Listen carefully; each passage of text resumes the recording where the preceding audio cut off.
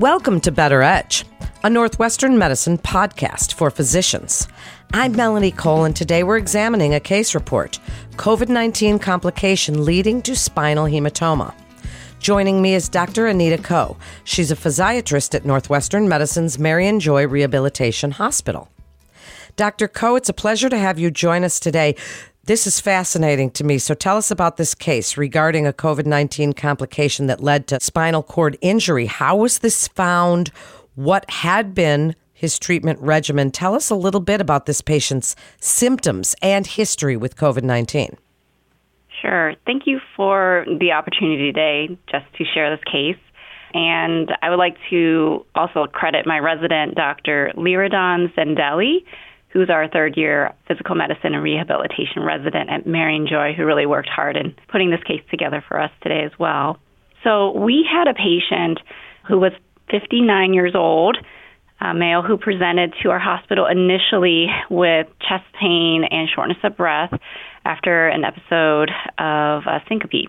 During his hospitalization in the acute care, they found that he had a massive saddle pulmonary embolism, and that is what led to the gold standard treatment of fibrinolytic agent, such as intravenous TPA.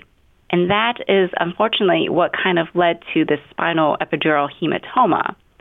There are rare cases of fibrinolytic agents like TPA causing epidural hematomas, but this case is really unique because our patient came in with symptoms due to COVID-19 and had hypercoagulability from COVID-19, leading in the first place to this massive pulmonary embolism. Wow. That is so interesting. So what is the incidence? You mentioned rare. What's the incidence of these types of complications? And you mentioned that the fibrinolytic, the TPA, has been known to cause this as a rare complication, yes? But now we're including COVID into this. Right. I mean, we were at this time just learning about the hypercoagulability risk with COVID-19 infections and how they were causing venous thromboembolisms, strokes, maybe even myocardial infarctions. So now that we know that and we have to treat pulmonary embolisms that are that large with TPA, it does bring up the concern of the risk of having bleeding as a rare complication versus the benefits of treating that embolism. So now there's this risk of development of other serious complications. So why did this particular case pose a challenging therapeutic decision for clinicians as far as timing, whether surgical intervention and the anticoagulation despite that high risk? Tell us a little bit about how decisions were made and how you all worked together to talk about this patient as far as treatment. So really the decision for the treatment came actually before our rehabilitation team was able to care for this patient, but I think physicians in the acute care hospital have to make that decision to benefit the patient in making sure that that risk of having poor outcome from a serious pulmonary embolism is treated quickly and aggressively.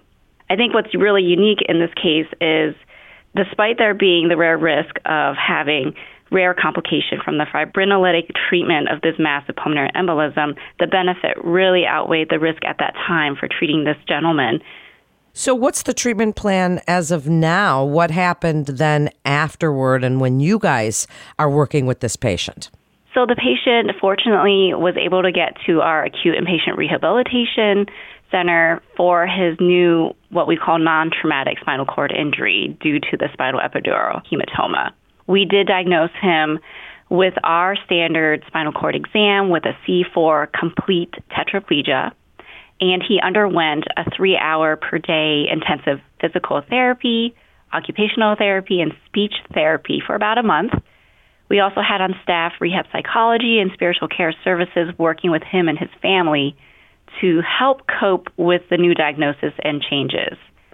And we also held a family meeting early on within the first 2 weeks of his stay, where the interdisciplinary team of therapists, his nurse, rehab psychologist, case manager, and I explained his diagnosis, prognosis, and expectation for recovery, as well as realistic goals to him and his family.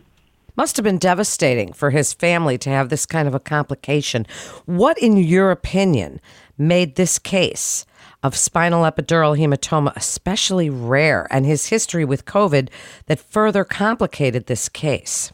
Yes, it was definitely difficult for him and his family. And I think it was really important that we were there educating and supporting him that it was a rare risk of him having this complication due to the hypercoagulability of COVID-19 leading to the venous thromboembolism. And really just giving them hope and encouragement that his spinal cord injury recovery would progress over the next year with the help of intensive therapies, with the help of psychological treatment and adjustment and coping with the new spinal cord injury. So how long ago was this, Dr. Koh, and what's the outcome? How's he doing now? So this was probably about a year ago. He had progressed, requiring less assistance. He initially came to us requiring total assistance and care for his mobility and activities of daily living. He also presented to us initially with difficulty swallowing, with dysphagia, and had a gastrostomy tube in that was able to be removed while he was here with us.